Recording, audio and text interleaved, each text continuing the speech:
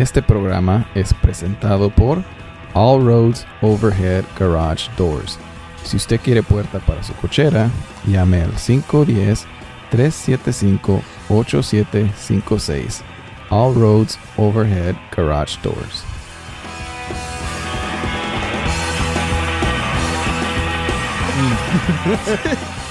So you just started doing, like, you just went to a TV station straight up? Yeah, and, I got to use their, on the side, I used their gear and their lights and Nice. and all their rigs and stuff, so kind of self-taught, I guess. You've been doing films for about, well, your boy told me 20 years, right? Well, yeah. I mean, nothing like big, like... No, but... like small, short movies, yeah. Which are really good, man. You guys, I showed him the Ferdy, the food critic, yeah. I watched it like 4 times, dude. Yeah, we got like 3 more written that we need to shoot from that. Nice. Okay. So, I met you through Mario. Through Mario, when we worked on the damn, I'm blanking out right now. It was the announcement. Movie, the announcement. Yeah. Announcement.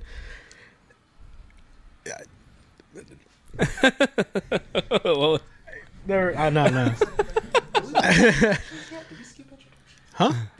We did skip introduction. Oh yeah. No, we skip introduction. Did we start? And because this is the theme that we've been doing the whole time we started doing this podcast. Like, what's gonna be the intro gonna be like? When are we gonna mention sponsors? When are we gonna? And the last 2 episodes, we just started without even talking about any of that. That's true. But The intro, I want to formally introduce the guest on the voice party, Mr. Jesus Cruz. Introduce yourself. I am Mr. Jesus LG Cruz. LG. Mr. Don't work for shit. Don't do nothing at all. No, I'm just kidding. No, my name is Jesus Cruz. Jesus Cruz. And I met you through the comedy communities. You're also a stand-up comedian. Even though every time I talk to you about comedy, you said you're quitting, but you're booked. I quit, but I keep booking myself on shows. I can't stop. I like performing comedy, but it's not what I want to do. Like, I don't want to be like a really? comic. I just like, because you're so fucking good at it, bro. Oh, thank you. I appreciate that. But I just like doing it as a hobby and kind of like just when I want to do it, kind of deal. Okay. Like, you would never like to be at that level where you throw in a special and it pisses off 90% of the viewers. Yeah, dude, that's a trip. Seeing all the people are like, and this is not even that bad. It really isn't. As far as, like, I mean, I guess I don't find this insulting or like, because it's not about you, maybe. I don't know. That's a weird thing. Like, because I'm not in any of the, I don't know. Yeah, I hear what you're saying. But, like, we're talking about the Chappelle special. Yeah. I know. We're like, everyone can see what we're doing. I know. Yeah, we're pointing over there. Right there. No, they have me as a guest, but everyone's watching Chappelle on TV. We're not really. We always keep the TV on just to kind of, like, because I wanted to, when you're hanging out with friends and you put on a movie and you kind of just, like, stop watching the movie or whatever and you start, talking, and that's, I don't know. I don't even think of it that way. I just put it on. It's funny because right before I left, I was watching on Amazon Prime. There was a thing called the Comedy Network where they have, I don't know if you guys have seen, man, and it's like old school performances of the last one I saw right before I came here was Chappelle's. Which one? It's the one he Killing was Them in. Softly? No. This is just like old school sets. Oh, damn. It's this thing called the Comedy Network, and they would just grab sets from different people at different comedy clubs all across the U.S., and they'd show it. So they had Carrot Top. I saw Carrot Top. I saw Chappelle. I saw a dude that played Carl Winslow in Family Matters. Reginald. Oh, yeah. Yeah, I didn't know he did. Maybe he just hosted it, but I don't know if he did stand-up or not. You know who I just found out he did stand-up? Mr. Miyagi. Really? Was it Pat Morita? Yeah. Yeah, I didn't know. That's how he got his start. Apparently, when he was auditioning for the role, they wanted some other dude who had more of a history with martial arts. He was an actual martial artist, but he was a good actor. But they didn't want him because there's like no one's gonna take a stand-up comedian serious, and it worked out. But yeah, dude, with the stand-up comedy thing, why is it that you kind of feel like you feel like quitting? I mean, I know you said it's like a hobby, but like you're always getting booked. I mean, is it still a hobby once you're getting paid? Yeah, I mean, we make gas money, you know. Yeah. So it's kind of like, you know, for shoots like this, you know, like he's doing, you know, he was acting in it, and I'm assuming it's, unless it's something you really want to do, but it's a hobby. But you know, we also like to like feed people and, you know, give gas money to people. So I don't know. I guess it's still a hobby, but I consider it when it's not a hobby, when you do it full time. Like, you know, like Mean Dave, homie Mean Dave, he does it. Yeah, you know, that's his gig. Yeah, he's a full-time comedian. He only does stand-up comedy.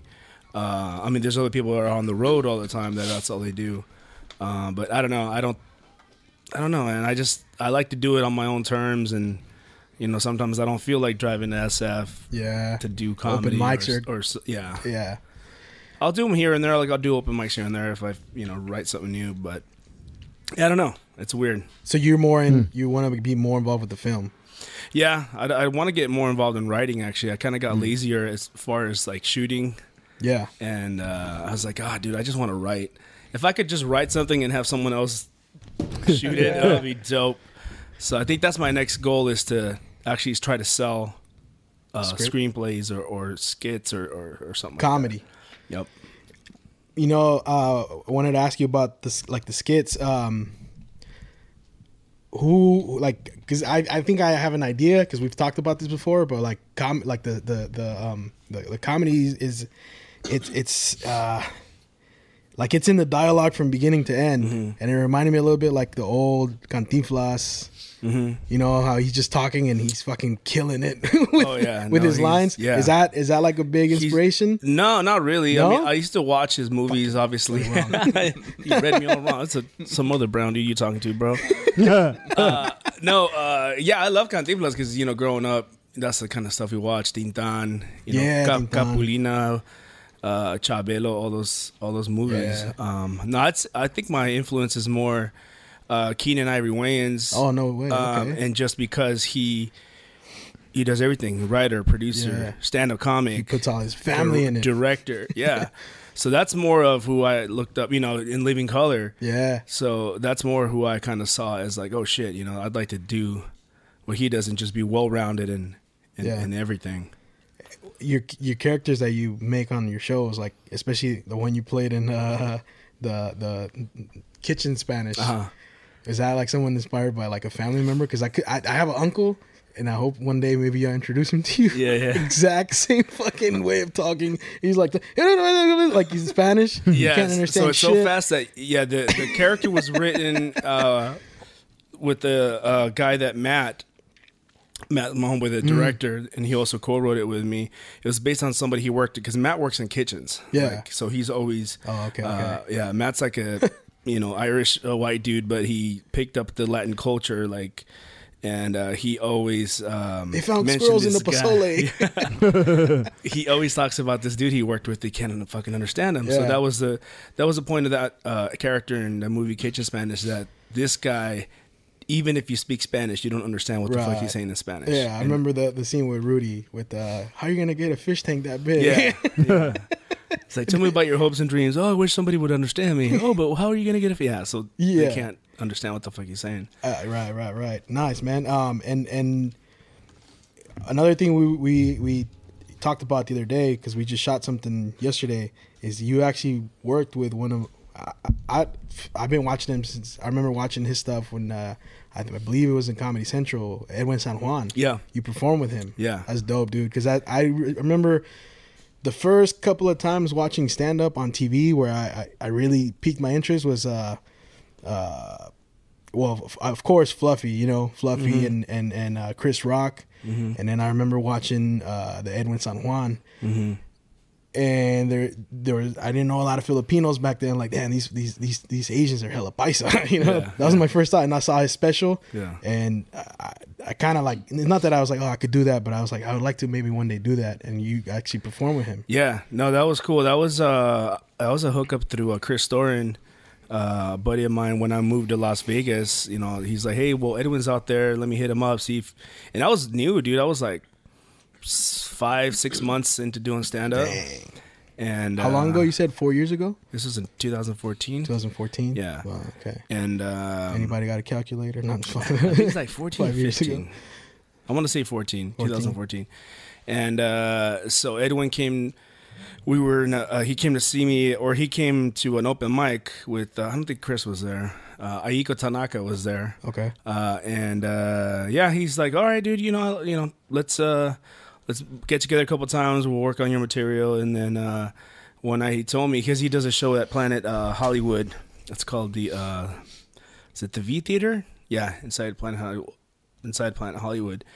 And he goes, hey, dude, this Sunday, I'll give you a spot on the show. Nice. And I'm like, God, dope. I was so excited. But my dumbass that night, I had some friends that came from the Bay Area, and we were partying it up. And I was like, I kept looking at my phone. I still got time. I'll sober up. I'll be good. Well, fuck no, dude. I wasn't.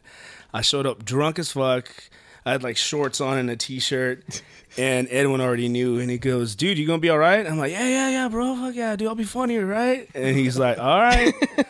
All right. And my first shot that he gave me, I fucking bombed, dude. Like, I'm talking about a minute in my set, I forgot what the hell I was talking about. Jesus. And so it was just silence and all these, and casino shows, that's a big venue, especially in venue. Well, it's not huge, but it's like the mix of people. It's like, right. It's awesome because, they're all tourists from everywhere. So your comedy has to be inclusive to a lot of, people that live out of state and stuff like that. But I just boom bombed, and he let me have it afterwards. But I kept going back. I kept learning, and then eventually he comes up to me and he goes, hey, are you drunk? I'm like, nope. Like, are you wearing pants? Yep. Like, all right, get up there. And I killed it. Nice. He gave me, I killed it. But then, of course, I had already decided I was coming back to the Bay Area. That's rare, though, when you get a second chance or something like that, dude. Yeah. No, he was good people. So that's one of the worst experiences you've had bombing. Oh, fuck yeah. That was the worst. Oh, yeah. Fuck. Yeah. That's a big stage to be on. Yeah.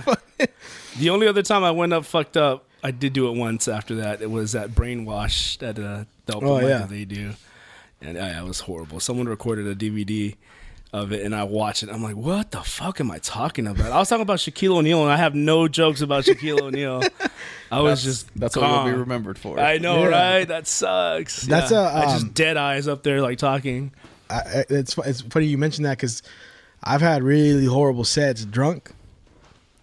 Like I shouldn't have drank, and and then sometimes I'm a little fucking lit, and it works. Like, have you had enough experiences being really like I'm more talking about like either alcohol or weed. Does it affect you? Yeah, I definitely wouldn't. I wouldn't smoke weed a day of a show that I do because I already know. Yeah, that I'm not gonna be, It's crazy how some dudes do it, and like they could be on and go up, and I can't do it. I can't do that either. I'll have like maybe 2 beers and a shot before I go up, and that's it.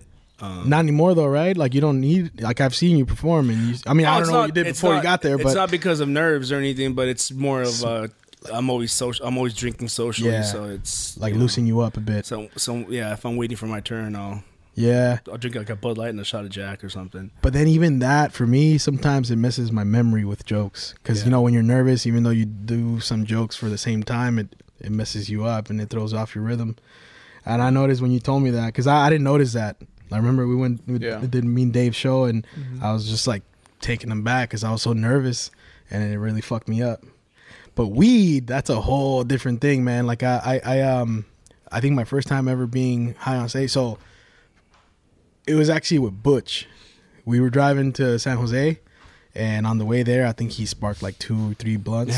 And I was driving, and I got so high that I felt like I couldn't move my foot from the gas to the brake. Wow. And he was just telling me a story. He's like, yeah. So I'm going to tell you. And I was like, oh, yeah. I felt like he was right here in my face. I don't even want to look over. Yeah. When I got to we were actually just doing open mics. We went to go do Woodham's. Yeah. And when we got there, like he just went up and did his thing. And then I went to the bathroom and I had an anxiety attack. And then I performed. I couldn't remember my jokes. Yeah. I was going, and ever since I've never like No, I couldn't do it. I can't do it. I could write when I'm high, but Really? I won't perform when I'm high. I can't write when I'm high either. I draw. I'll start writing and then I'll just start doodling stuff and like like the little ring kid. Start doing stuff like that. What like right now you just started the Running Chef Productions page, right? Mm-hmm. Yeah. I remember you told me the story yesterday. Why is it called Running Chef? Because of Matt? We change production names like every other 5 months, just because like, oh, now we're gonna be called this, or we work with somebody else. Like I know I worked on a show with Mario and Victor and Rudy and them, and it's gonna be called the Shove Productions. That's our thing now. What? The Shove. Oh, okay. And the Shove came from. There's a scene where Rudy pats down Victor to make sure he's not having any weapons, and Rudy fucking shoves Victor, and Victor knocks over this fire extinguisher, so it makes this sound, and we just kept calling the Shove. Everyone, do the Shove, do the Shove. And so we hashtagged it like that, and then it's like, we never did anything again, and then we changed it to Running. Matt's been doing Running Chef for a while. Running Chef was based on the ending of a movie we did called The Hoot Crime, a.k.a. Gourmet Gangsters, where the chef, it's a really fucking funny scene. So in the movie, this gangster is looking for the chef, because he ordered fish and they didn't have it and he got mad. So one of the other little chefs, they're like, hey, you! And he's like, where's the chef? Oh, he's like, oh no, fish. Where's the fish? He's like, fish. Oh yeah, hold on, sir. And he's like, here, hold this. And the guy holds the tray, and the fucking little ass chef takes off, dude. It's so funny because this guy's literally really short, and he just like took off and he kept out the street, running. So after the movie was done, we still showed him running down the street, and that was it looked cool, like a logo for a production company. So that's why we call it Running Chef. Nice. What I like about the films too is like Mario plays that wingman character, and he knows his other character Goyo that he plays. Oh yeah. So it's all like you kind of creating a little universe. Yeah, for sure. So hold on, this is a skit show or what's? No, this is just short movies. Yeah. How short? This one, Wingman was like 14 minutes. Hoot Crime was like 20 minutes. Kitchen Spanish was about 15, 18. Right now I'm trying to write more of 2 to 3 page skits because I feel like I could probably get some work somewhere just writing like shorter format type stuff. And a lot of people's fucking attention span is shit now. Yeah. I do it myself, like, fuck, 12-minute movie, 20-minute movie, I don't know if I want to. That's why I like this, because when I listen to like a podcast online, it captures my attention, and I'm sometimes listening for like 2-3 hours of stuff. Yeah. And it really, it helps with other stuff too, like, picking up a book or whatever. Yeah.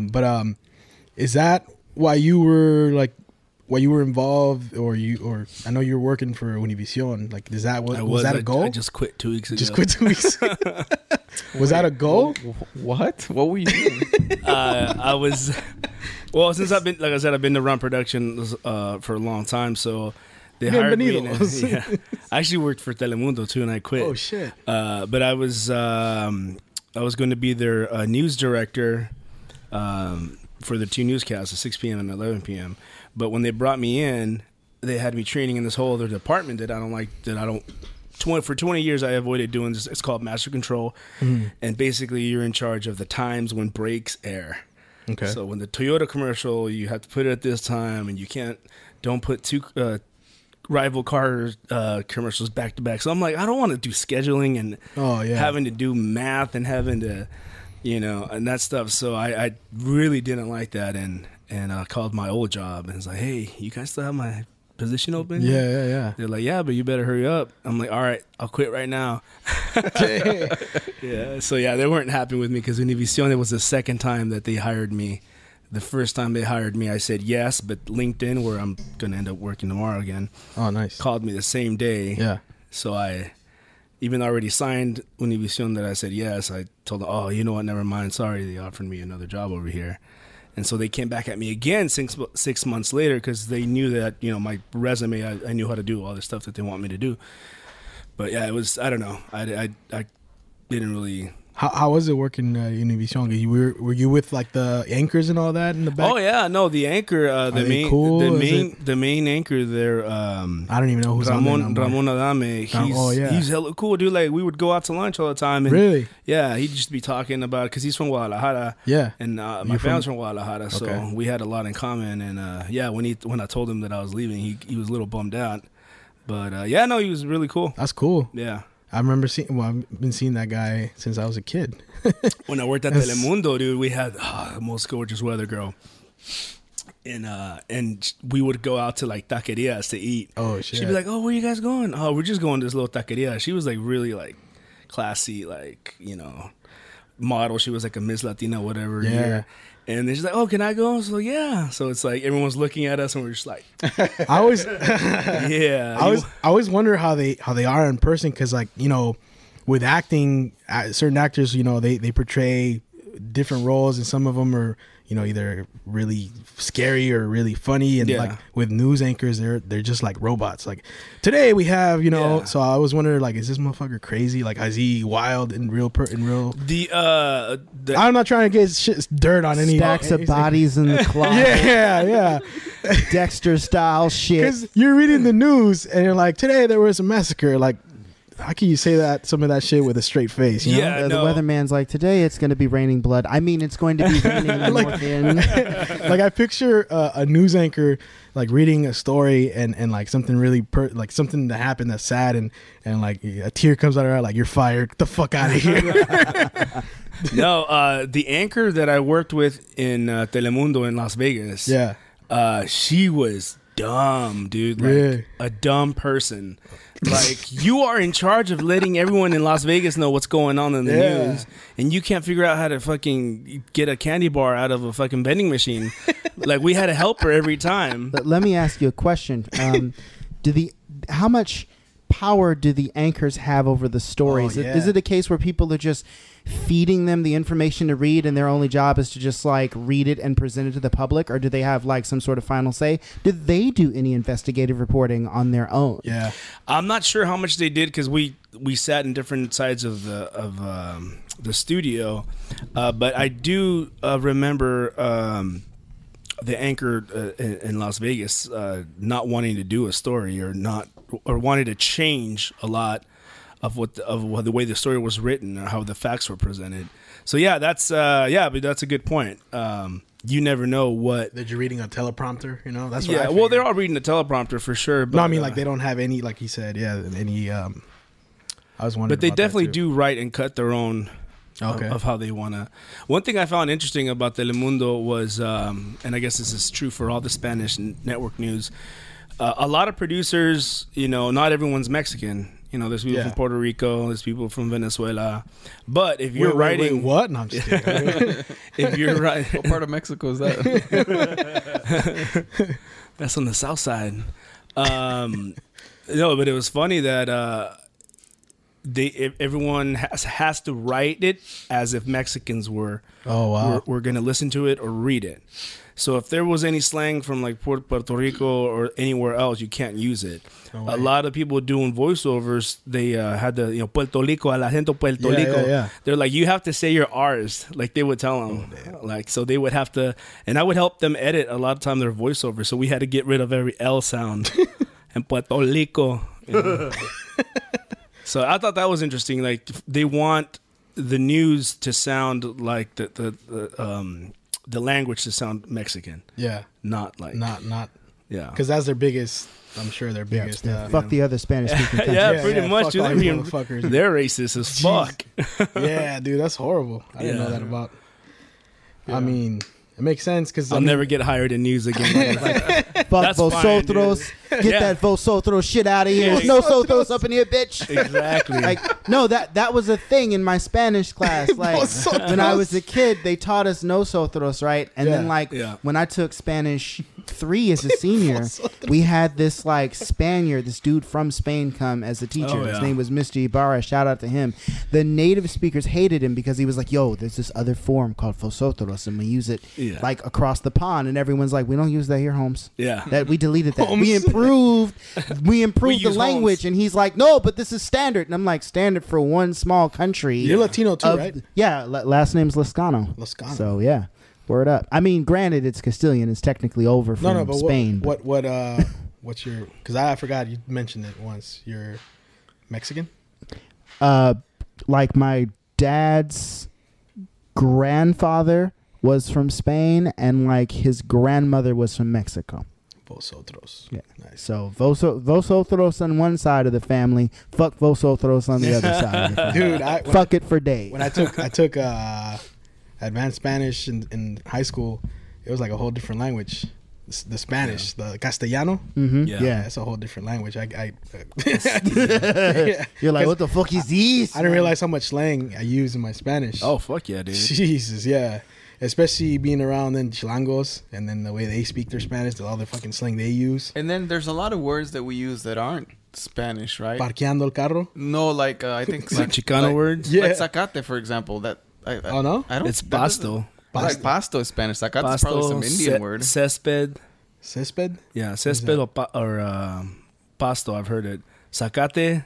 It's Yeah, gotta be- I've only heard it here. It's got to be an Zacate? Indian word, right? Cause yeah, there's No.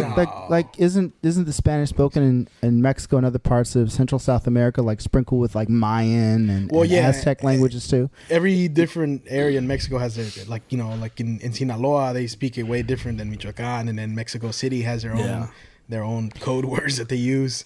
It's kind of like English in that regard. Oh, yeah. Like the Like a people New over there in the UK are turning up their noses at us in the United States and everywhere else. Like, that's not how you say that. Yeah. What do you mean you spell aluminum that way? What the fuck is going on, you damn colonists? Bollocks. Bullocks, exactly. I was gonna ask you, what like with your running chef, that's new. Like, are you working on a feature film, or are you working on? We're working on a series, actually 2 series. 2 series. So we've been writing. We're 5 episodes deep in one, and then two in another. The Juan one? No, Is these that part of it? Those are all just shorts. Oh, okay.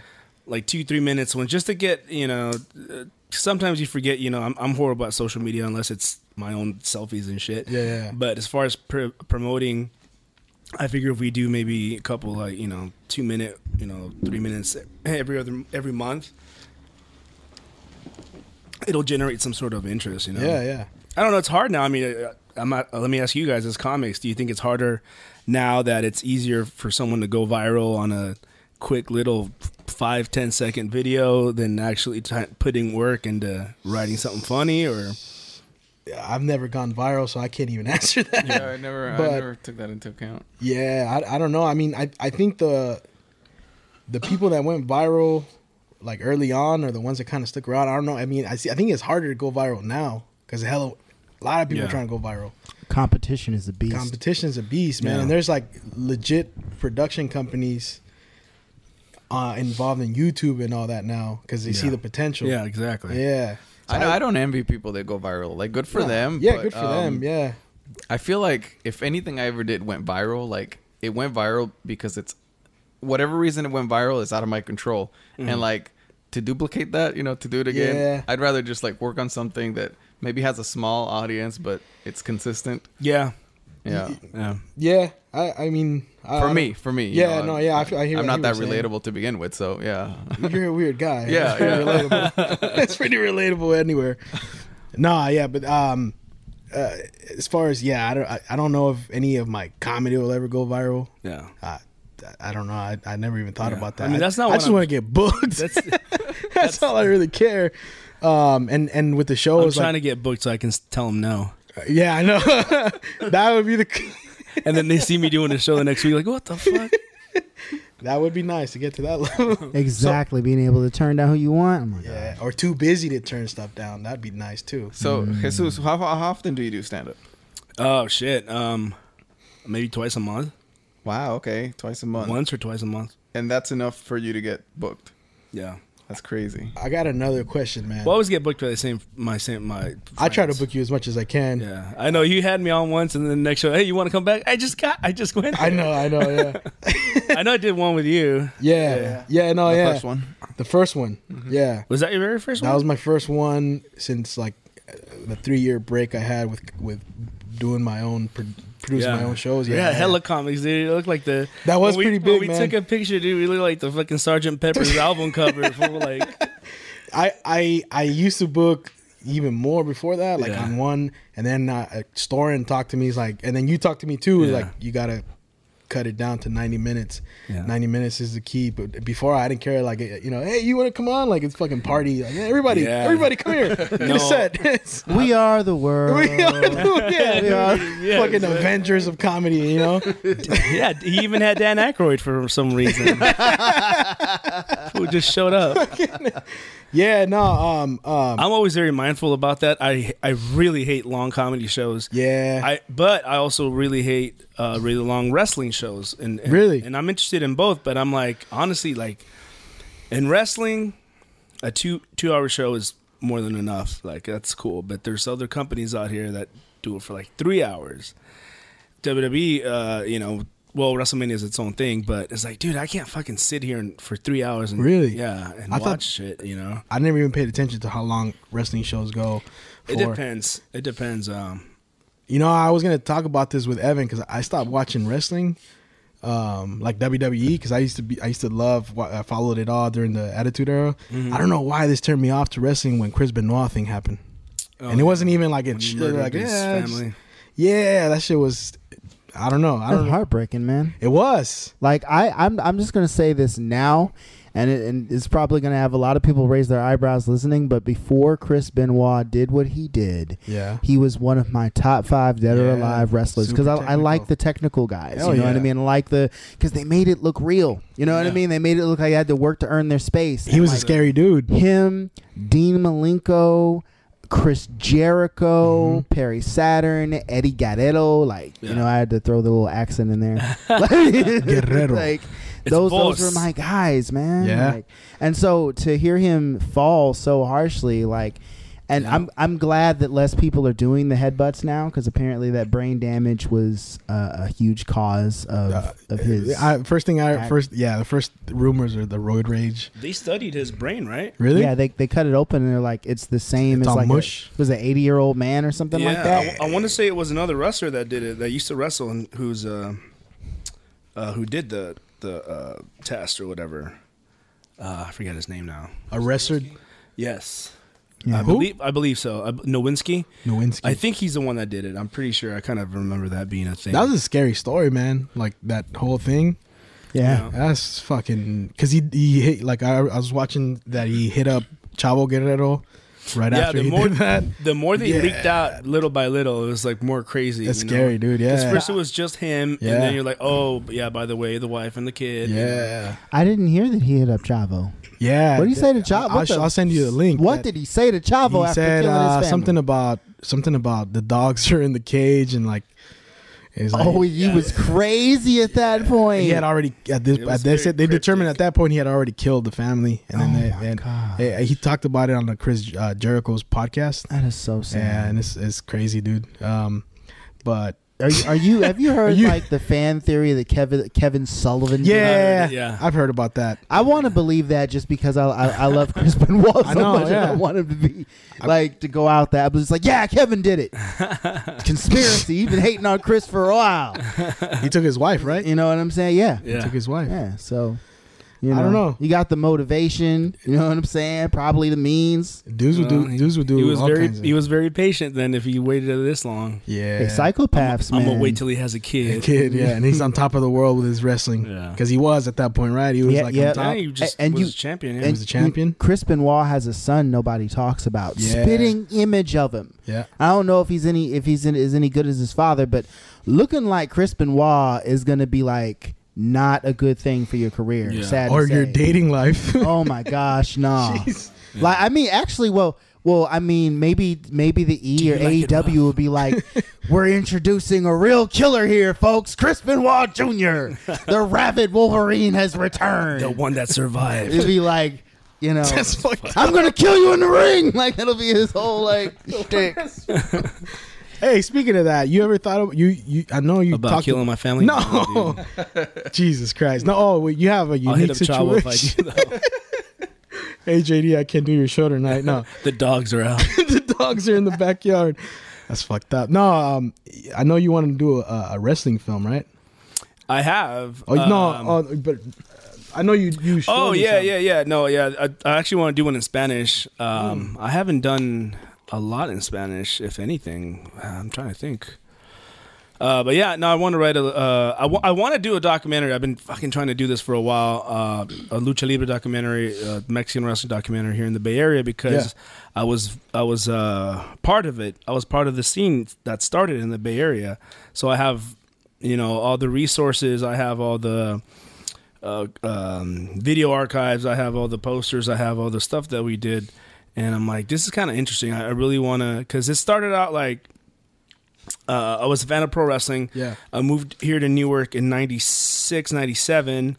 The TV studio where I was learning how to, do production had wrestling. That's where Shane Cody's dad would do small little TV studio, and they would bring the ring. Mm-hmm. And I was like, oh shit, I like wrestling. I like lucha libre. So I was a cameraman. I was like 16, 17 years old. And then I got into it. Every month they would come in and I would do videos, and then I would do interviews with the wrestlers, and me and my buddy would have our own little public access TV show where we went to live shows. Nice. And I got to meet like Mankind. I got to meet Virgil. I got to meet, Val Venus, D'Lo Brown, like all these people. And eventually, I kept working with a lot of different wrestling companies in the Bay Area. And then one time this guy called me. This guy's from Pachuca, Mexico, and he goes, "Hey, I saw in Spanish. I saw that you have a flyer for a wrestling show." He's like, "Do you think I could come in and like train?" He's like, "I used to be a luchador in Mexico and da da da." So I'm like, "Yeah, come through." So I bring him into Hayward, and he starts training, and then he starts wrestling. Like he immigrated here from Mexico, not knowing that he would ever do it again. He's kind of like, "There's something that I used to do over there, but I don't see that happening here." And so I'm like, fuck, there's got to be way more guys than like this dude out here in the Bay Area. And sure enough, I posted a ad on this Mexican newspaper. And, dude, I was getting calls from, like, people, "Oh, dude, I used to wrestle in Guadalajara. Now I'm living here in Gilroy. Now I'm living here in Oakland, like day San labor Francisco." work and stuff like that. Yeah, like any kind of stuff. And then... I used to be a doctor, man. You got any clinics? I know, right? Because, I'm sure there's... Well, they used to call me Dr. Maldad, but no, yeah, so I got this group started of, like, over 20 dudes that, never thought that they were going to do it again. Yeah. They're just figuring. And some people hadn't done it in 20 years. Like some guys were a little up there in age, and they were like, "Oh my god," and they got their masks done. I got somebody to do all the masks and all the costumes and shit. And and we went at it for a couple of years, and then people kind of split off and do their own thing. And Illegal Wrestling Federation presents.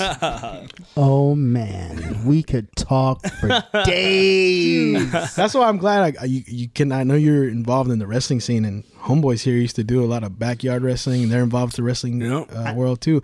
I don't know much, but I mean, Mr. Go to Work was like the rookie of the year for the feds we ran, CCW.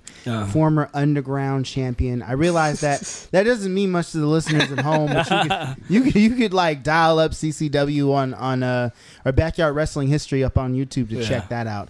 We were actually gonna make a wrestling documentary some time ago. Yeah. Like IOP Video, me and Phil, the engineer and producer of Go to Work and Frosted Mini Fears, like I'm also a producer, Go to Work and Frosted Mini Fears, selfish plug, sorry. But like, I mean, shoot, I'm pretty sure we would love to collaborate on something because we are very passionate fans. And I just now realized about 5 minutes ago that you're wearing a Psychosis shirt. Oh, yeah. How awesome is that? Like, LWO. I got a Parka mask right here. I think that Psychosis up there. It's like a weird one. This one is El Escorpión Dorado. That he's a YouTuber. I don't even know if he's a real wrestler, but he's funny. Oh, okay. Yeah. No, I just saw some other. Oh yeah. No, yeah. But yeah, no, that's something that I've been working on for a while. Like I know I can do it. I have all the resources. I just gotta fucking plan it out and actually do it. And it's lucha libre based, not just right? Because lucha libre and like professional wrestling. So it's kind of separate in a way, right? Yeah. Yeah, for sure. The Mexican stuff, with the mask and shit. I would argue that WCW did a good job of kind of merging like that, and ECW to a certain extent of merging the two into. Really? No, they can coexist. They totally can work together. Like, it's not like a difference between kung fu and like boxing. You know what I'm saying? Like, yeah, because there is a difference between kung fu and boxing. No, and now, honestly, everything that you see in independent wrestling is a hybrid of American pro wrestling and Mexican lucha libre and Japanese wrestling. Oh yeah, the Japanese, it's its own thing too, kind of, right? Yeah, the strong style. Yeah. But that'd be dope, man. I'd really like to. Well, yeah, and then I was supposed to do that. The grant. Get the grant. Is that kind of what you had in mind to do a documentary? No. The other story I had was more of a drama. Drama. Yeah, it's more of a sad kind of movie. Because, like I said, I've never done. I don't think I've written something in Spanish. I'd actually like to do comedy in Spanish. That's what my next thing is. I want to do stand up in Spanish. I don't know. Maybe. I got to work on like doing. There should be like an open mic for Spanish in the Bay Area, dude. Because there's a lot of. I know Victor's doing stand up in Spanish now. Yeah, down in Salinas. Down in Salinas. I know there's a big, but it'd be nice to have a. There's Spanish. Not any.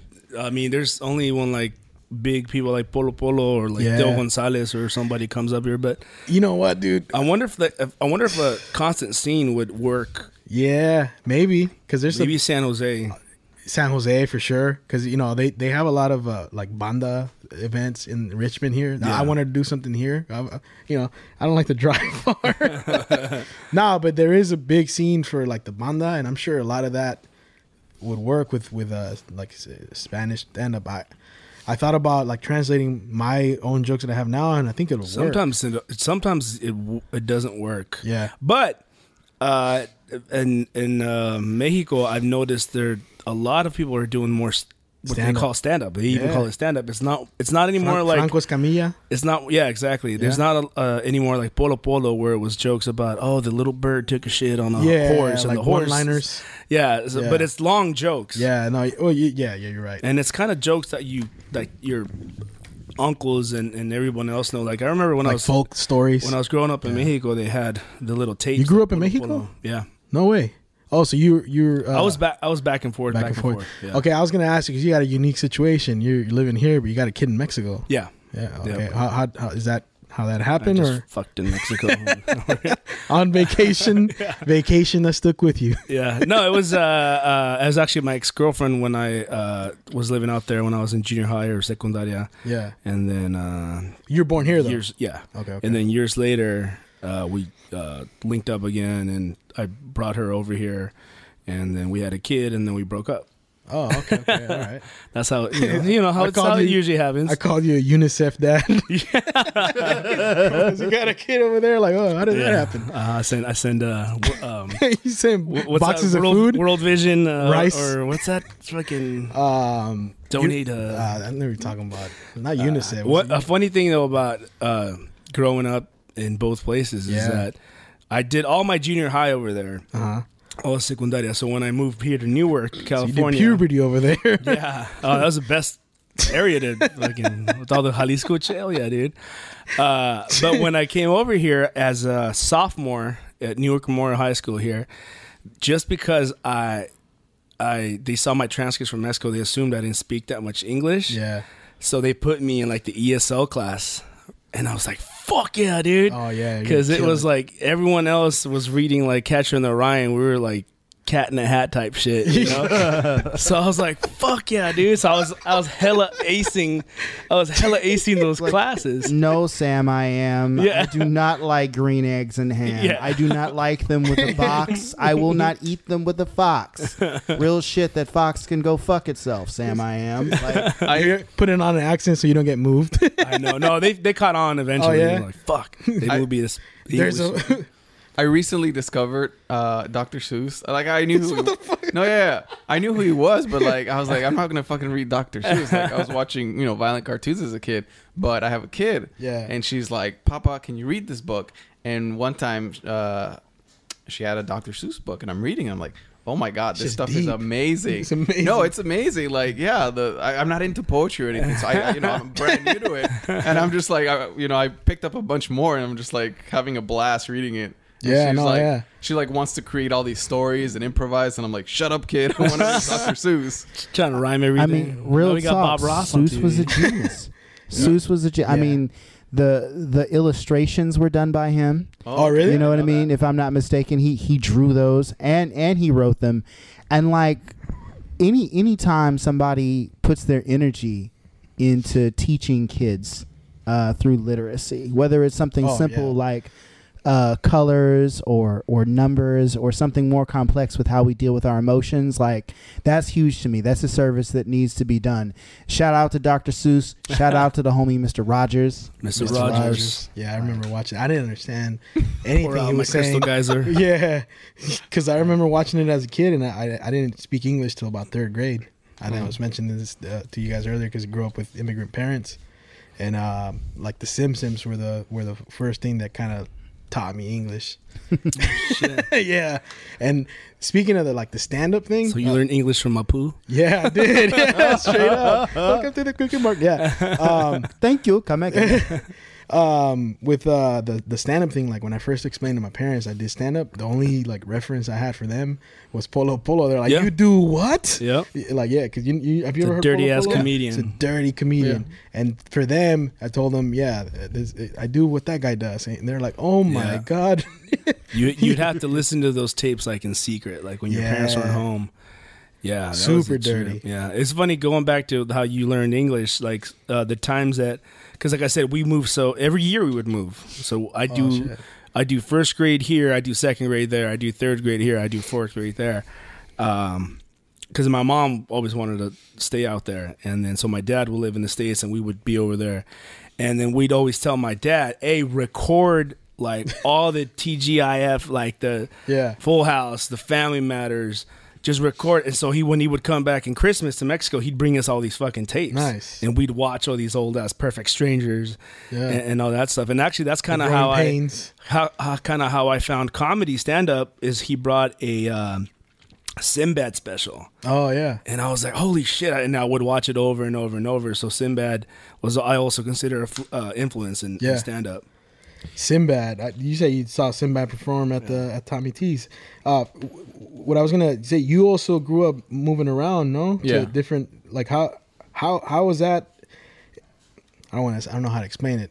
Cause is it harder to embrace American stuff when you're going back and forth, or it makes you appreciate? Probably for you too. No, I hated American comedy. I was like, what kind of corny ass shit is this? Like, real? It is not funny. I remember I watched what's that musical duo from SNL, Mike Myers and Wayne's World? Wayne's World. I watched Wayne's World like in 97 or something like that. Yeah. And I was like, this is crap. Really? I can't believe a whole country. You grew up in Belize or everywhere, Mexico? dude. Everywhere. Yeah. I mean, Mexico, then El Paso, which is like basically Mexico with better taxes. Yeah. And then Belize. Anyways, what actually kind of won me over was Friends. Really? Yeah. Because it was. I don't know why. Like, I think it's just easier to digest. Yeah. The comedy, it's simple. It's simple. Not, it's not like it's not Wayne's World. Well, that's easy to digest too. I mean, I don't know. I Wayne's World doesn't seem complicated. No, well, it's not complicated, but I think it is. I think it is very American. Oh, I see. Whereas Friends is a lot more universal. Yeah. And so I actually went back and watched Wayne's World years later, and I was like, oh, this is actually pretty funny. Like, I understood the comedy. Right, but you had to be immersed a little bit in the culture to get it. And it's also very, very stuck in its time too, right? Like it's generational references, it's musical references, and especially all that. if you're a metalhead. Yeah, because I watched it again as once I got really into the music, and then I understood everything perfectly. Yeah, some stuff doesn't universally translate well, and that's okay. No. Nothing wrong with niche audiences. Yeah. Did you guys watch Derbez? Yeah, dude. Yeah, and that's one of those that I wish people understood Spanish or at least Mexican Spanish to watch and get the references, because some of his stuff is gold, man. Yeah. He's actually, him and Chespirito are big influences for me comedy wise, but it's hard to translate some of that. Not even dude. English. I'd love to work with that. Oh hell yeah, dude. I know a guy who did a Take it easy, commercial, bro. Yeah. So, yeah, I took theater classes with him. I did improv with him. With the dude, The guy, yeah. not the best. No. His name is Nev, but he lives in Antioch. And I was happy for him, but at the same time I was a little bit bitter because I was like, fuck you, like that's my role model, you know. But yeah, he did it, and I watched the commercial. Yeah. And my friend's actually so talented that he, to me, he keeps up with Derbez. But anyways, I just wanted to share that. Let me ask you guys something real quick. Like, I didn't grow up with Telemundo. I grew up in Arkansas, but now I moved out here. I'm flipping through channels, and I'm watching something, and I'm like, whoa. This looks like somebody got a bunch of new actors, and they're reenacting a scene from Married with... Is this Married with Children, but with new actors and it all in Spanish? What the hell? I don't know.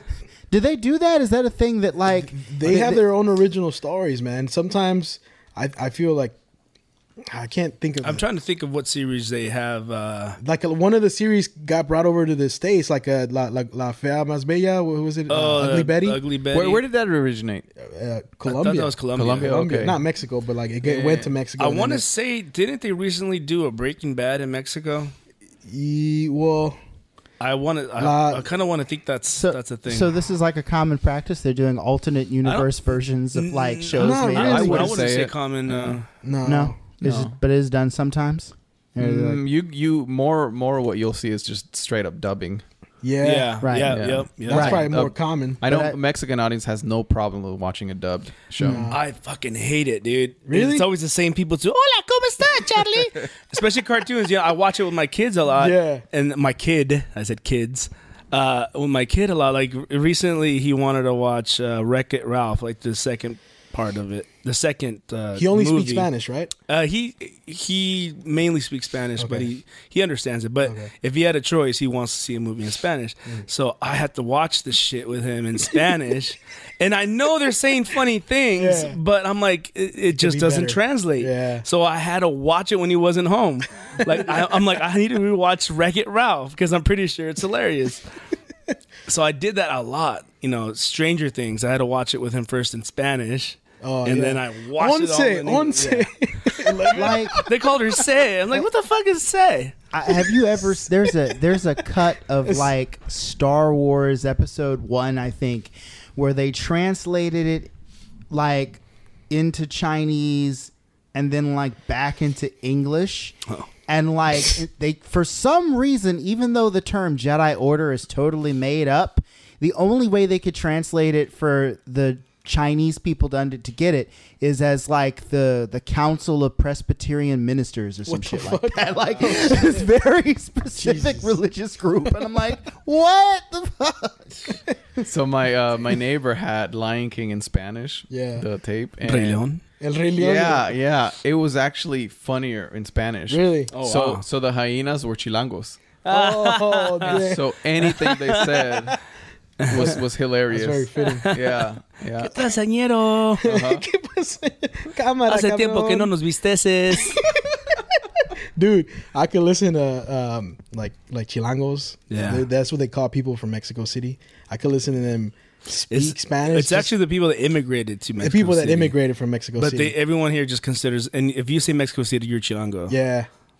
Some of them don't like it though. Like they be called chilango. Yeah. But dude, anytime I hear like the ones that really, there's a term for it, no? The way they speak, isn't it? Well, they call alburrean. Is that not the same No, thing? albur is just double entendre. Okay.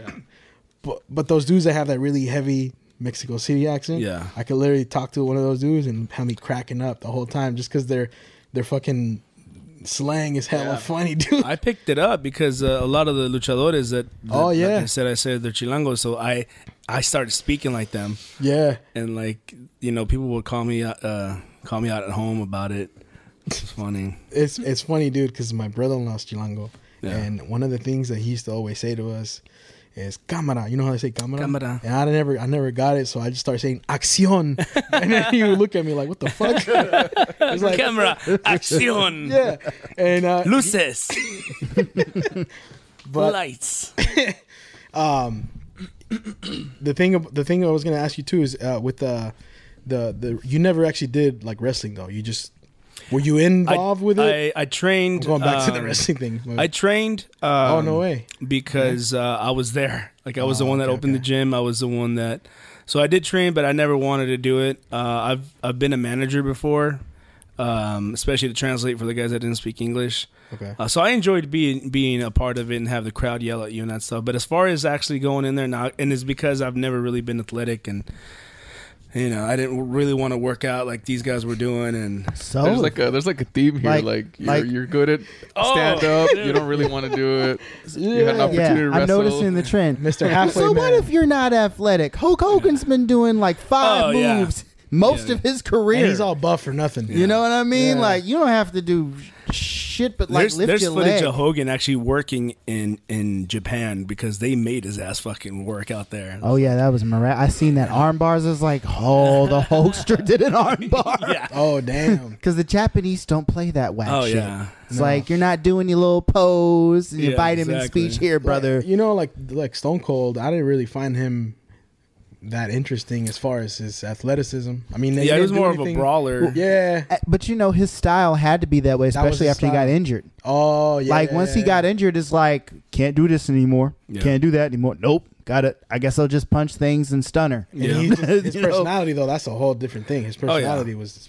Oh yeah, no, it Yeah. definitely fits his personality. And you know what bothered me during the invasion storyline when they made him leader of the alliance? Yeah. Aside from the fact that it downplayed the strength of the alliance even more so than having the McMahons run it, my big thing was they should have majorly played up the fact that he was in ECW and WCW. They should have just taken their old footage and like played video packages and been like, Stone Cold has come home, right? Mm-hmm. That would have actually given him, I think, more credibility if they were going to go that route than what they did with the whole like, oh, he's just a WWF guy trading sides. No, I'm going back to my roots. Mm-hmm. I'm going back to where I started. See, I didn't even watch that. I didn't even. No. I stopped. I think I stopped kind of after the Attitude Era. Yeah. I wasn't. That was an Attitude Era. I could have sworn that that's was after. Attitude Era. Right? The invasion was way after. Yeah, it was actually I feel like the invasion was more killed like Attitude tail Era. like that's kind of where the Attitude Era ended. Yeah. Because that was the last breath of the Attitude Era. And then after the invasion it was the brief, what was it, a ruthless aggression era, which lasted for like 5 minutes. Yeah. Thanks to Triple H. Yeah. Because the story goes, John Cena, you know, his first match was with Kurt Angle. I think Kurt Angle was, I want to say this is during the time where he was like, I'm taking on all challengers and I'm defending my medals or whatever. And then John Cena gets in the ring. I think it was like 4th of July. I'll never forget. I think I came back from like a day at the carnival or a day at the fair. And there he was across the ring. And then I think Kurt asked John, "What is there anything you'd like to say?" And then John gets to the mic and he looks Kurt Angle in the eye and he goes, "Ruthless aggression," and smacks Kurt Angle in the face. What a way to start your career off, right? First match on TV, you're smacking the shit out of Kurt Angle. And then next thing you know, the plan was for him to do the same with Vince McMahon. Triple H, of course, the story goes, pulls Vince aside and goes, "I don't want to do that. I don't think you should do that, Vince. I think that would look bad." So they cut his whole momentum at that point. And then, like, they don't do anything with him for a few months, and they're like, you're rapping now. Which, thankfully is what spearheaded him. But there's this alternate universe thing. I hated that thing. The Where, rapping thing. You Shit hated was- the rap? I thought it was corny, bro. I liked the rap. I found it very entertaining. I like the fact that he could, I'm not going to lie. You know, I'm a huge hip-hop fan, and I hate to admit it, but his album, like, he actually spits. But let's not forget the fact that I don't think he wrote those bars. I think Bumpy Knuckles and the other cat that were running with him, like, who are long-term hip-hop veterans, I think they ghost wrote for him. And that's okay because he's a wrestler first, right? He lost me when he stopped rapping because the little battle raps that he did were entertaining. And then, like, once he stopped being a heel and stopped rapping, he became like the new generation's Hulk Hogan.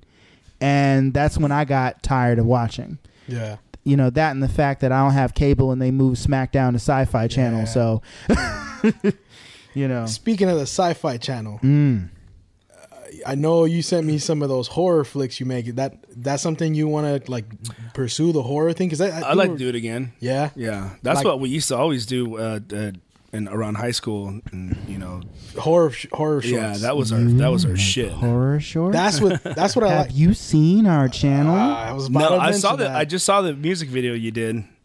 Yeah, I know we're not releasing it yet, but I sent it to him. Day after tomorrow. So. Yeah, no, horror. That's one of my favorite genres, dude. Like, I didn't show it to nobody else. No, I know. Because you did but those were like funny. The ones you sent well, that's when I mixed Lucha Libre with zombies. Yeah, what was it? Attack of the Zombie Luchadores. And it was for my buddy's film class. Yeah, I co-wrote it with him and I produced it because I had all this access to the ring, to real luchadores and stuff like that. Nice. We have the first ever documented zombie dropkick in the whole zombie cinema history. When we put this out, we'll put the links history. to those shorts. Okay. And then the Running Chef also. It's very, very low budget, but that's but those are fun to make. Part of the. Yeah. A lot of horror movies are low. That's why so many people make them, is because they're low budget. And like, was it Peter Jackson, director of Lord of the Rings, got his start making horror because it's low budget. He got inspired by Evil Dead. He's like, I could do that. Frighteners was I really like Frighteners. Frighteners. Oh, okay. Yeah, is that who you're talking about, right? Peter Jackson. Yeah. He did Frighteners with Michael J. Fox and Jake Busey, and I forgot a dude from Reanimator. God, trying to think of his name. Yeah, but have you guys ever seen that movie? Reanimator? The Frighteners. Frighteners, no, I never seen that. Dude, that's good. What's some of your like favorite horror movies or just film influences that you? Well, I've always been. I could talk about film for days, man. Not Robert that I'm Rodriguez, into it, but man, I love movies. Rob Rodriguez. Dusk Till Dawn. Nice. Was definitely there was one called. Not a lot of people have seen this. I'm surprised. It was called. It's a French movie called De la Muerte de l'Amour. They call it Cemetery Man here. No, it's really cool. Older, like black and white film. No. It's an older. It's oh god, what's his name? It's a famous actor. Is Cemetery Man like a remake? No. They called it Cemetery. Yeah, they called it Cemetery Man when they released it out here. But it caught my French movie. Yeah. De la Mort. So they dubbed it in English? Yeah. Yes, the French do make movies. No, because I watched it, but I didn't realize it was dubbed. Oh, really? No, it's hella dubbed. It scared the shit out of me. Yeah. It's disturbing. What is it called? The Cemetery Man. I'm assuming it's French, right? De la Muerte. That's could be. Or is that? Am I making up?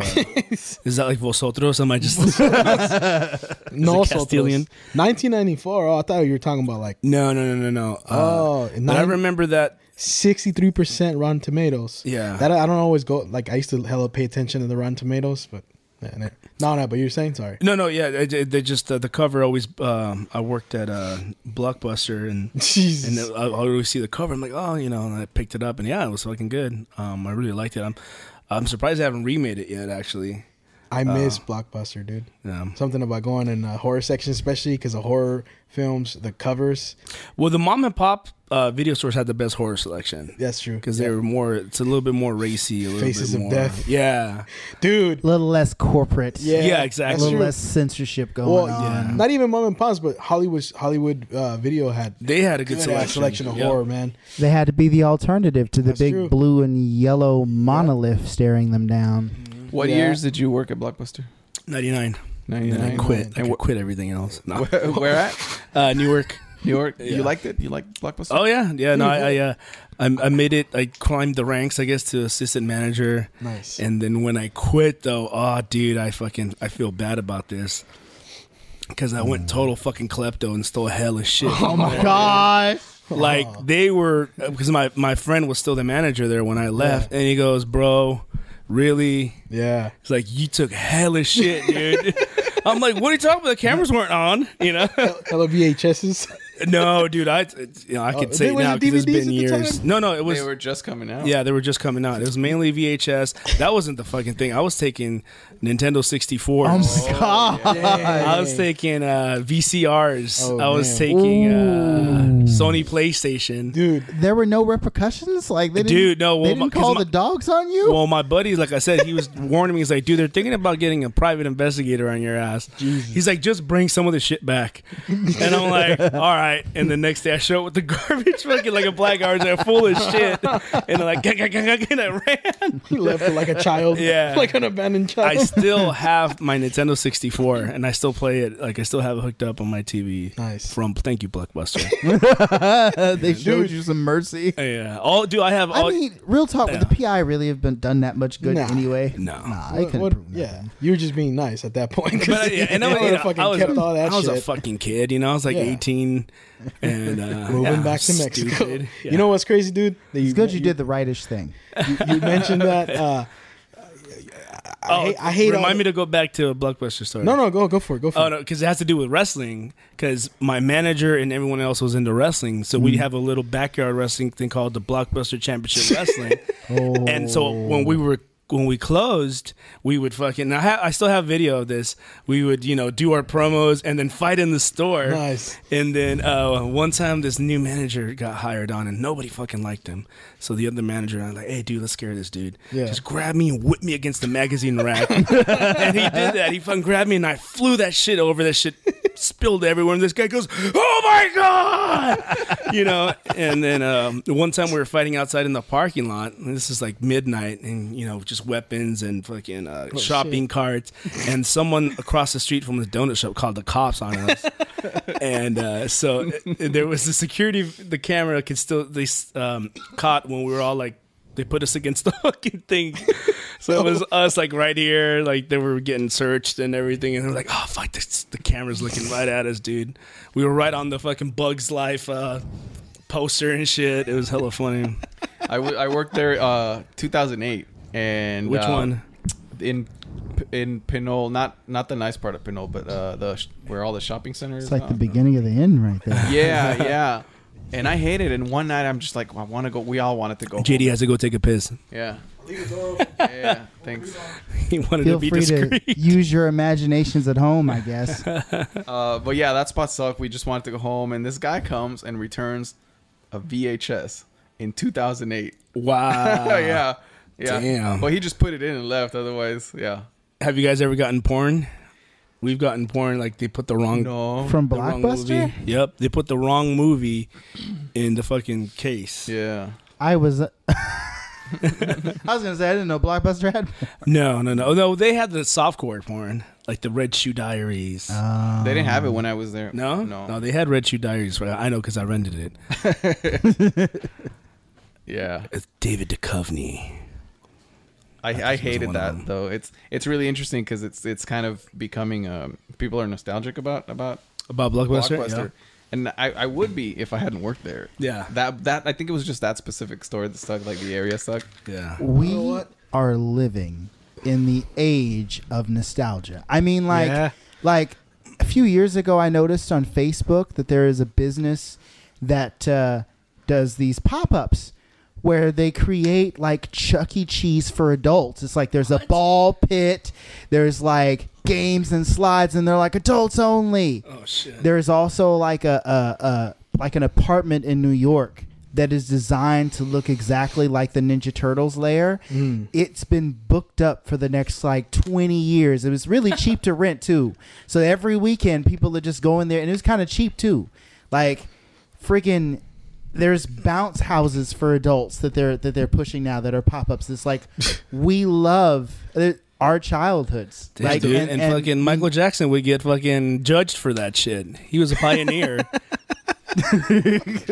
It's like come to my ranch and jump around. There's a colleague at the school I work at was just like, y'all are the generation that refuses to grow up. And I'm like, you wouldn't grow up either if like some trendy clothing line like the Hundreds was like, we have Blockbuster shirts for those of you who remember. Before I left, I wanted to bring up something that is just crazy how First of all, I kind of hate these movies, all the Fast and Furious movies. But remember the first one? I've never seen it. I can't stand the sequels, man. I've seen some of them, but they're... Anybody, like, this is what I want to do as an experiment. Find a kid, like, who's in his teens, who's never seen any of those movies. Show him the most recent film, even the Hobbs film, right? Yeah. And then show him the first film and just watch the reaction of, how the fuck did we get here? That's what I wanted to talk about, because, like, we were talking about Blockbuster, and the first movie, fucking, the thing they were doing, they were stealing DVD players. I thought it was VHS players. No, DVD players. And now, whatever the fuck it is about now, like, and now you got Idris Elba in, like, a tech suit talking about, he's I'm like the Black Superman. Yeah. What? How? That's how, like, you stretch out a bad idea to, you know, whatever the fuck it is now, dude. It's not even about racing anymore. It's, you know, this is the reason that we have, like, weird ass fan Trump theories, is president, like Huckleberry Finn movie is actually a prequel to Star Wars, set in the same universe. Yeah. It's like, fine, fuck it. Like, we went from stealing DVD players to, like, fighting super soldiers. Anything's possible now. There's this, I forgot the theory. It's a theory supposedly that there's only like a certain amount of movies. The plots, they're all the same. You heard about that? There's a book, I think it's called like Only 200 Plots or something like that. Yeah, it's only like that's what it is. What do you think about that? Like, you guys that are involved in film. I mean, I don't think that's an excuse to make I know 7 shitty movies though. Oh no. I mean, just because it's the same plot doesn't mean the film has to be horrible. People will watch it. That's the fucking problem. Yeah. Like, Gaspar's actually right, absolutely right. Just because there's only a limited amount of plot doesn't mean that your film has to suck. I've watched execution is everything. Yeah, I watched the first one. That first one's not bad. It's not a bad basically movie. a ripoff of Point Break, if you think about it. Yeah, big Point Break ripoff. But it kind of satisfies that car culture. Yeah, you know? yeah. Which is dope. Yeah, they did that. Whereas, you watch 5 and 6, and it's just a commercial for, like, Dodge cars. Yeah. There's no racing scene. There's nothing like that. Yeah. Yeah, I mean, like, look at the zombie category. It's just like, it's almost kind of always the same thing. Yeah. But it's, you know, told by different perspectives or different, you know, zombies are now luchadors, the zombies are now, you know, in space or whatever. New movie that just came out. What's one of your favorite new movies? That goes for all of you guys. Because I really like new movies. We're always talking about old movies. When we talk about horror or whatever in general. Because like a new movie that came out that you really like. Because a lot of times I think we're going on nostalgia. You know, like you said. Yep. Well, I was gonna say I like the remake of It. Really? That was nostalgia right there. That was good. I'm really looking forward to the new one. The original novel was all about nostalgia. Because this is a novel written in the 70s reflecting on what it was like to be a kid in the 50s, right? Like, yeah, exactly. I really like Moonlight. Have you guys seen that? No. What is that? Yeah, it's a movie about this guy that grows up, I guess, in the hood, and it's three parts of his life. One when he's a little kid in Florida, right? I think so. Yeah, and he's raised or he's mentored by a drug dealer, and then the next part's when he's a teenager, and then the last part's when he's an adult. I don't know. I'm not good at describing. It's hard to describe, but it's kind of a slow paced movie, and I don't know. I really liked it. I didn't see it, but I know it's produced by like my favorite indie film studio, A24. They tackle all kinds of genres, all kinds of stories, and like they're just good. It's really, really good shit. And like, what was it? That's the film where they were like, all right, and the winner is La La Land. Oh, wait, there's been a mistake. Actually, the Oscar for Best Film of the Year goes to Moonlight. I've never seen Moonlight. I liked it. I'm not familiar with like the dude's from the Bay Area, right? Miraj Ali. Yeah, he's gonna play Blade. What do you think about? Oh, that's right. Yeah. What do you think about the MCU? Like, you guys, are you guys big fans of like big old movies like that, especially as filmmakers? No, I like any of them. Am a huge MCU guy because I'm a comic book guy at heart. Yeah. And I don't necessarily like all blockbuster films. Like I'm a big fan of like smaller, slower paced films too. But like the MCU does this thing that attracts me to most fiction. They get characters right. Really? They actually, like, if you not just like translating the comic book characters correctly, but also like pacing out the characters' growth through a series of films. That is the only way to tell superhero fiction. Like, you know what I mean? Like Tony Stark's evolution from being an egotistical, selfish narcissist to giving himself to save the planet is a realistic progression from A to Z. His change from fuck the government being in my business to maybe we should have some oversight. Captain America's story is a little different. It's all about like, you know, Tony Stark is about a guy who likes to change in an unchanging world. And like Cap's story is about a guy who at his core refuses to change in a world that continues to change around him. Like, how important are those values? He adjusts he grows as a person. Like, he's no longer a yes man, but like he keeps to his core. And like, I think what you guys are getting as I'm talking right now is the importance isn't the boom, the bang, the explosions, but these are people that we're following in these stories, and they have real losses and they have real pain. It's a lot of fucking movies, so like I like them. Don't get me wrong, especially the big ones. But it's a lot of fucking movies. I really want to watch Avengers, but I haven't seen any of them. I can't get through all the 7 that you have to watch this before. motherfucker to the movies. Have you seen the first Iron Man? You've never film? seen any of them at all? Why? You're just not a fan of big movies? I'm like not that? a fan of. I'm not a comic book fan. The only ones that I do watch are Batman. I would watch any Batman movie that comes out. Just because you like that? Because I think it's because of the Tim Burton Batman. That's what I got into, and then I just kind of followed every Batman movie. Like, I'm really looking forward to the Joker movie that's coming out. And then the other one that I watched mainly because of the director was Guardians of the Galaxy. So I watched those. So I'll watch another one if the same director, if James Gunn does it. Yeah, But he is. other than that, I don't really follow like the Marvel or the. Why is that though? Like, you just have no interest? Never really was interested in it. Huh. That's Another thing I will say about the MCU is they have a little something for everyone. Like Captain America's second film, The Winter Soldier, was like that's a good movie. It was like a spy sort of political intrigue kind of drama like film. The Bourne Identity kind of. Yeah. That feel. Yeah. You know, and if I would recommend one, I definitely recommend the Winter Soldier and Ragnarok. Oh yeah. Ragnarok was also good. It was super funny. Yeah. It was kind of like it felt different from all the other shit. Yep. And then like you look at a film like Spider-Man is basically a John Hughes. It's a super hero film if John Hughes did it. Which one? You know, the MCU stuff like Far From Home and more Homecoming like in particular. Breakfast Club with superheroes. It has that kind of feel, you know. And they really got that essence of a teenage Peter Parker, and they're like, so we're going to do. Ant-Man is a heist film. Yeah. You know what I mean? Yep. So it's hold on. every time I look back at the TV, the first it was the Chappelle special, and then Bob Ross. Now it's fucking Pee Wee Herman. This motherfucker's giggling like a motherfucker. He knows all of it. He's seen it.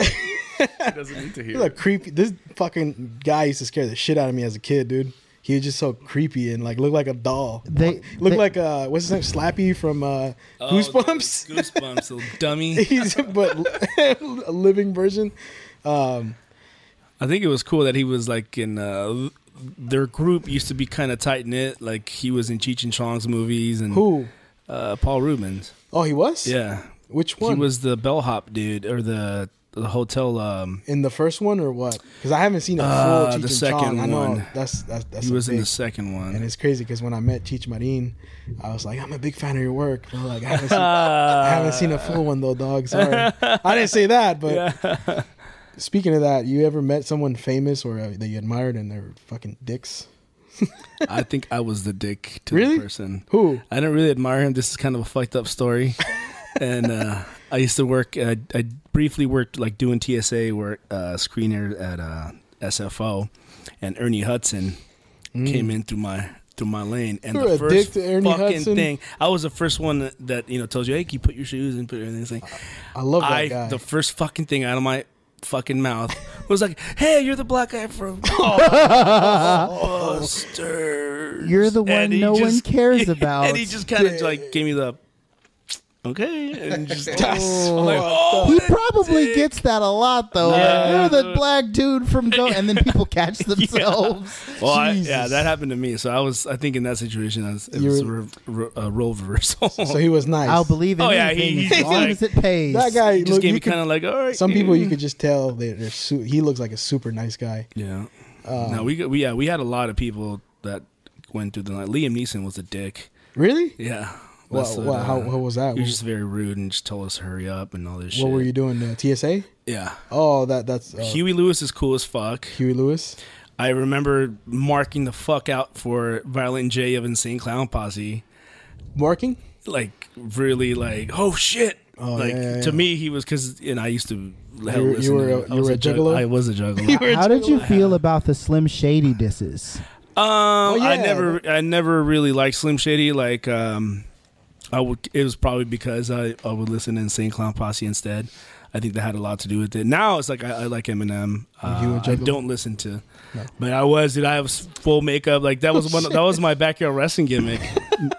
You know, there's a juggalo, a Bay Area artist I know. I went to CC with by the name of Gmo Ski. Shout out to Gmo. Yeah. He's signed to one of their subsidiaries. Yeah. Oh, really? Ninja Records, I believe was what it's called. Well, it's the they split off. I still know some of this shit. Are they still around? I think it's under Twisted's label called Magic Ninja Productions. Yeah, that's the one. Yeah, no, they're beefing with ICP, with Psychopathic. Oh my god, I still know this. Oh, that sucks. I actually watched a documentary recently that kind of like brought it all back. Like, oh my god, woo woo! Did you watch like the Insane Clown Posse wrestling fed that they had? Yeah, Dustin Diamond and Justin Diamond Douglas. I had all their VHS tapes, all the wrestling ones, and their movies that they made. I actually just threw them away recently. For many years, I thought they were like a metal group because I didn't know.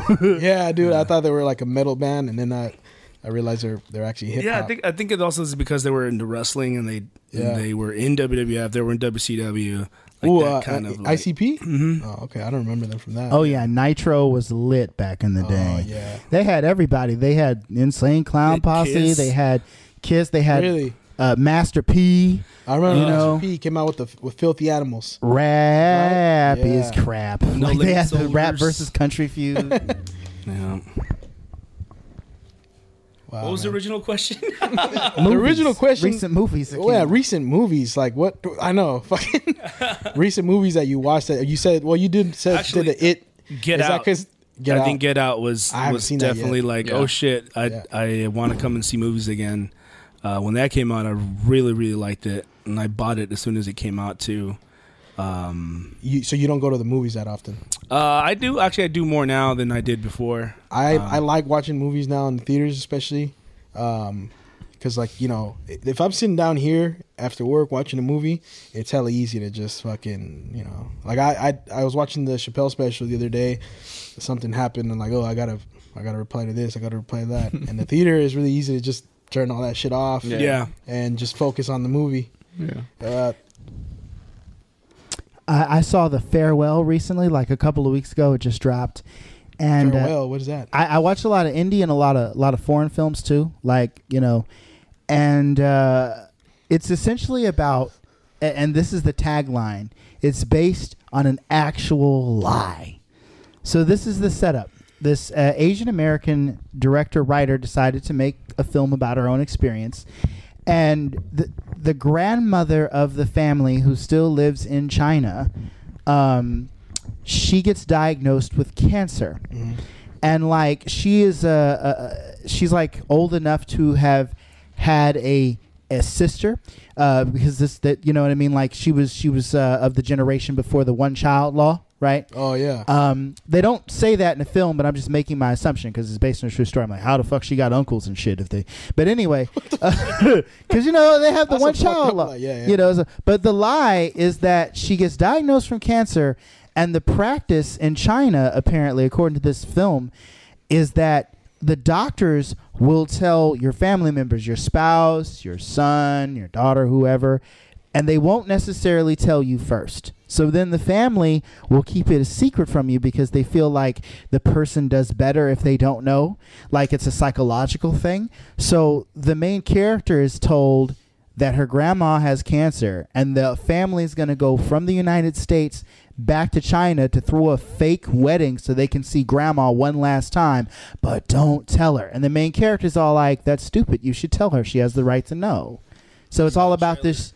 And their whole like, well, the thing about the East culture is that we believe in what's good for the whole, not just what's good for the individual. So we're deciding for your grandmother that it's right for her not to know. And over here in the West, it's all about individuality. Of course, she's got to know. She has to be the one to decide what to do with it. Yeah. So it's a very interesting, dissection of cultures there. Yeah, I do remember seeing the trailer for that one. For the what's it called again? The Farewell. The Farewell. And where did you watch this? Like at a small theater? The Shattuck, the landmark Shattuck Theater. Yeah, that's why I like going to that, because you see some shit that you've never. I never heard about that. I first. So are there any? There's anime fans here, right? Yeah, Gaspar, are you into anime? Big on anime? No, I never caught on either. He says he doesn't, but you go to cons. You go to cons, dude. You already know. Down. But the first time I went to that theater was in high school, and like one of my closest friends was like, "Hey, you ever heard of Ghost in the Shell?" And I was like, "No." Well, Ghost in the Shell 2's out. We should go see it. All right, it's going to be really good. So we went to this theater in I'm like, oh, okay, this is a small hole in the wall theater. All right. And then like, wait, there's seasonings for the popcorn. Like I had ranch seasoning on my popcorn for the first time ever. I'm a huge popcorn fan, by the way. Refillable large sodas and snacks. I'm down. So we're going in there. And I'm watching Ghost in the Shell 2, and it's one of the most beautiful pieces of animation I've ever seen. I was also whacked out by some of the philosophical speeches in there about what is life and everything. This is my first exposure, not to anime, but to Ghost in the Shell. And I'm like, this shit is so deep. And there's also some really nice action in here. They got some really deep stuff. Jeez, man. Like, so, but yeah, and there's a chain of them. You know what I mean? You got the California, which is actually right across the street from there. Oh, yep. There's one out in Piedmont. There's one in San Francisco. Me and the producer had gone to see, what's the name of that film? Dear White People. Oh, at the one in Frisco. Yeah. Very funny, very excellent satire on race relations. The other one I want to watch, I heard a lot of stuff about, is The Last Black Man in San Francisco. I saw that. Yeah. Like when it came out, it was also very good. Okay. Real talk. It's all about how, like, you know, the things we can attach ourselves, the material stuff, shouldn't really define us. Okay. You know what I mean? And how people put too much stock in that, and the real value is you. That's what I like. For example, that is a local film, and it got a lot of attention in the area. I would like to be involved with a project like that, man. Like they showed it in San Francisco, right? Yep. That's where you went to see it? Well, no, I saw that one, The Last Black Man in San Francisco in Berkeley, but it was showing at all the landmark theaters all over. So, and it was definitely filmed out here in Frisco. Yeah, yeah. And like, I don't know how anybody here familiar with the show called Martin, right? The Martin Lawrence. Yeah, the sitcom. Yeah. The lady that plays Pam, she was also, for a younger audience, the mom on Everybody Hates Chris. She plays the aunt of one of the main characters in the main character in the film, actually. So she's got a nice little role in there. Yes. Also, Danny Glover is in the film too. Well, he's from the city. You know, yeah. So naturally, he had to make his way over there. And for those of you who are familiar with the MCU and might have had some Netflix experience, the dude that plays Turk, who's in all of the Netflix shows, he plays like a gun runner that gets the short end of the stick every time, shows up as the main character's dad. So you have a lot of interesting talent in that little indie film. This motherfucker's making it hard for me to like. No, she's making it hard for us. I know. Watching Pee Wee Herman. What's going on here, dude? That fucking. Making bread. Yeah, dude, that fucking dumbbell fucking gag was. Yeah. Awesome. So what? She's the neighbor. I don't know. Oh, okay. This is. I didn't know this was a show. I thought it was only the movie. I used to think it was a show. It's a show. Yeah, there's a show. You know, Lawrence Fishburne was. Yeah, he was. I remember. Yeah. You know who else was in it that I always thought was kind of weird or kind of funny was a guy named Tito Larriva was in it as I think his name is Manny. I think he has like a soccer jersey or something that comes out here. But he's a lead singer of a band called Tito and Tarantula, which I fucking love. And they're the ones that played in Dusk Till Dawn when Salma Hayek's dancing with the snake. So they're I remember that. He's the lead singer of that band, and he was also in Born in East LA. He was Cheech's friend in that one. You work with bands too? No, I think you. I used to. Used to. Yeah. You used to. What? So like, Then for I me, quit. dude, you quit. I know you. No, but you never were in a band, were you? Did you play an instrument? In high school, but not. We just got together for rehearsals. We never really did nothing. The reason I ask is because I forgot what film I was watching your films, and there was like a song playing, and you were singing in the background. And I think that was for. Weren't you singing? I could have sworn. I know you credited Chris Thorin for something. Because you used to. He used to do a cartoon show, an animated cartoon show. Yeah, we didn't talk about it. I wanted to talk about that. Yeah. How did that? Is it still available online? It's still on there, but we don't do any episodes. The owner, or not the owner, the creator quit. Oh my god! This is why people got to stop quitting. How did you produce the animation? Well, she did. She was the. I got her name's Erica Guzman. Erica Prado. Now I think her. The show's called The Guzman Show. Yeah. Oh, Menjivar. Why did I think Guzman? Because for the show. The show. Yeah, and it's called The Guzman Show. And I guess a couple of friends got together and, got with an animator, and they wanted to do a show about a Mexican family who won the lottery. And now they move into like a nice neighborhood, and of course they don't fit in. Yeah. It's about all the characters, but Chris Thorin was the voice of the parrot. And Butch Escobar is the voice of the dad. And Felipe Esparza was supposed to be the voice of the goat because they have a pet goat, obviously. Yeah. And that makes sense. And I guess something happened at the end where Felipe couldn't do it, and someone else ended up doing it. But then Butch and I would run some shows in Oakland, and he's like, "Hey, the creators of the cartoon are coming by. I'll introduce you." And I introduce myself, and I'm like, "Hey, if you guys ever need help, like doing anything," he's like, "Yeah, you can help us by being our project manager. Getting everyone scheduled to record and all this and that." And then one day we had a recording where Chris couldn't make it or something like that. He couldn't do it anymore, so I stepped in and did his voice, and then they liked me, and then I did other voices, and then I'm like, "Hey, I have some ideas for some episodes," and now they let me write it. And at the end, unfortunately she lost her job.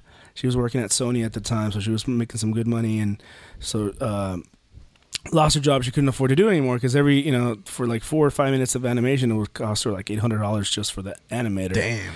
And then I wasn't really getting any money. She was paying us at first, but it was fun. It was just fun, especially at the end, because I ended up doing everything. Like the guy did the animation, I recorded all the voices, and I edited all the stuff together. And I've never done that before. It's like, oh shit, but this is kind of cool. And then I ended up towards the end working with a guy named Ken Mitchroney, who directed a lot of the Annoying Orange. Oh yeah, you guys, he knows. I remember that. And he did was that a show online or? Yeah, it's online. It's just online. Yeah, I remember that. That was annoying. The Annoying Orange. So he directed those, and he directed. He did a lot of stuff with like Warner Brothers and stuff like that. So it was cool to work with somebody that's been around in the industry, and he was really cool. He directed me on an episode where I was supposed to play Danny Trejo. I think I did a shitty job with the voice, but it's on there, and it was fun. We'll put. You can send me the links and we'll attach them to the episode, man. Yeah, but it was fun, man. It was my first time doing voices and editing for a cartoon, so that was dope. Nice. Well, dude, it was great having you, man. Thank you. Thanks, guys. Yeah, we'll look forward to having you again another time. And that's a wrap, man. Thank you for listening to The Voice Party. That was fun. So, thank you, guys. What's that? Appreciate it. Yeah, man. Thank you, brother. There was something I wanted to bring up. Oh, no. I'll bring it up. You don't want to have him plug his social media or anything? Oh, yeah. Can we go back to it? Can we go back to it? If you just put it up there, it'd be We fine. were just kidding, guys. We're not. No. Where can people find you? Are we still on? Yeah, we're still on, right? Yeah, we're still on. Whoa. Yeah. I wanted to tell you guys, I ordered pizza. It's on the way. Oh shit! So, yeah. Nice. Yeah. From But where? From where? before we head out, where can we find you online? Where can they find you? You can follow Running Chef Productions on Instagram and Facebook. My personal one is JX Cruz 510. That's your personal, and then Running Chef Productions and Running Chef Productions on YouTube. Yes. Cool. Running Chef. You had a question for him. No, it was something stupid. Go ahead. You guys remember those wrestling figures that you get in Mexico? Okay, that's stupid. No, I'm just kidding. Like this. Like, I want to know the history about it. It's like they're all the same. It's all the same mold. Yeah. But they just paint them different. Yeah. Who's doing that? Where are they doing that? They still sell them. Let's see. When my kid was 1 year old, he had a Lucha Libre theme party, and I bought a whole bunch of them on like some Chinese website actually. So it's the Chinese that mass produced them. They have the mold. Yeah, so they have the mold. I have a buddy in Sacramento that does his own version, which is kind of the same pose, but he does like he did one of The Mask, like the movie The Mask. Yeah. So he does these really cool ones, like these gangsters with lucha masks, but he does the little molds like that. The Chinese make everything. Yeah. Except for babies. Except for, they make one at a time. One at a time. They need all that space for all the shit they're making. All right, man. Well, unless you guys got any closing thoughts? No. We'll get back to watching fucking Pee Wee Herman here. This has been Joaquin Xavier. Did we say everyone's names? No, we have been doing every other show, so I'm sure. Okay. But if you want to say your name, I mean, we're regular cast members. Do we really have to introduce ourselves? No. That's why I never introduced I introduced like the guest. Yeah. We here. We're perfect. We're here. Yeah. But thank you for coming on, bro. Thank you. All right. There we go.